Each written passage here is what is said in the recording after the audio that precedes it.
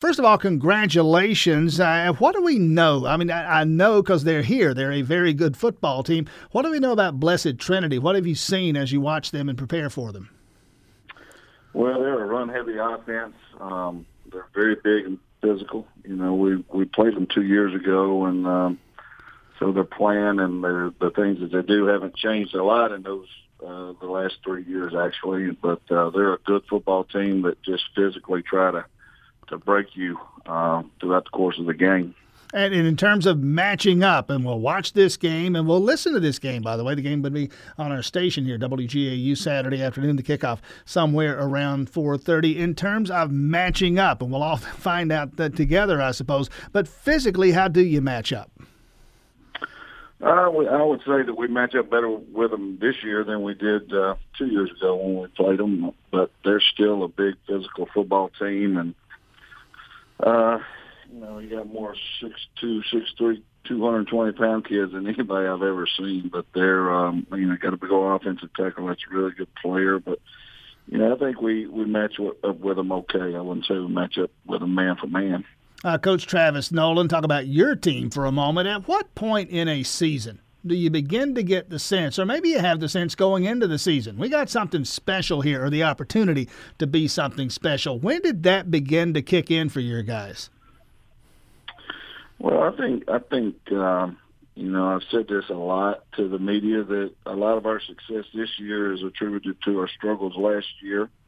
Our guys, we had a great off season, and they've been committed from day one, but they've worked hard to get better every week. And I think after we lost to Clark Central early was sort of a turning point of where they wanted to go. And then we had talked, we never set the state championship as our ultimate goal or destination. We just wanted to make it to Thanksgiving. And then we've talked for, a couple of months prior to that, if we can get to that point, then anything can happen, because anybody can win it at that stage. And so to answer your question, probably when we got to Thanksgiving and, beat a really good Marist team was when we felt like maybe we could make it to the state championship game. And again, you get into the playoffs, and you go through the playoffs, and you obviously are where you are, a 4:30 kick Saturday afternoon against Blessed Trinity at Georgia State Stadium.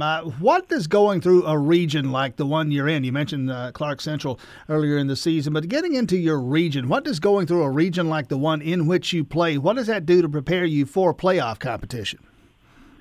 Well, I think, when you play in a small region like we have, knowing how important every region game is, that prepares you for the playoffs. For the simple fact is, you really start playoff play in region play, because if you don't win at least one or two games, you're not going to the playoffs. So you're really living in a playing for the next week kind of mentality once region play started. And, there's some good football teams in our region, and we played a really tough schedule that we think helped prepare us to get to where we are.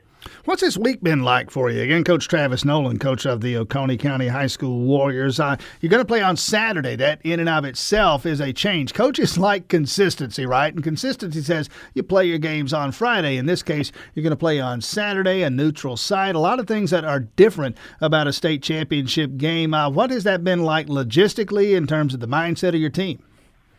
Right. Well, we took Monday off. Because we're pretty beat up now. We've had a gauntlet here the last few weeks, and so we took Monday off from the practice field. We watched film and met Monday after school, and then we treated Tuesday as our Monday, Wednesday as our Tuesday, and today will be our Wednesday practice, and Friday will be our Thursday practice, and then playing at 4:30 will be a challenge in itself because of just the schedule. And our guys have handled it well. I mean, we're practicing the same. Our practice yesterday was the same as it was last Tuesday, and so hopefully it won't affect us too much. We know the challenge in front of us, but I don't sense that our team's just happy to be here or looking to just go get a participation trophy. I think we're going to go play hard and try to give ourselves a chance to win. Again, 4:30 the kick or thereabouts Saturday afternoon. The game you'll hear right here on WGAU. Let you go on this one. Talk about the fans. I think it's such a big deal in Oconee County that your team, 20 years later from the last state championship, back in it with an opportunity to win it again this year. I mean, they literally rescheduled the Christmas parade so folks can get over there and watch your kids play. What has the fan experience been like this season?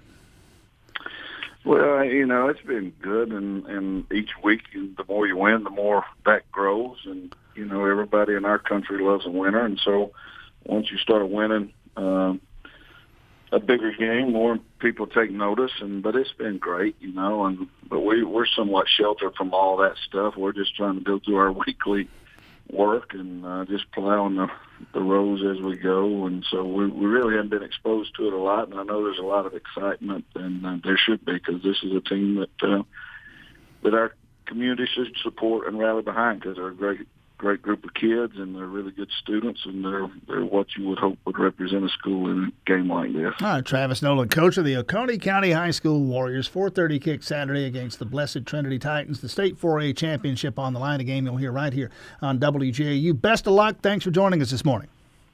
Thank you.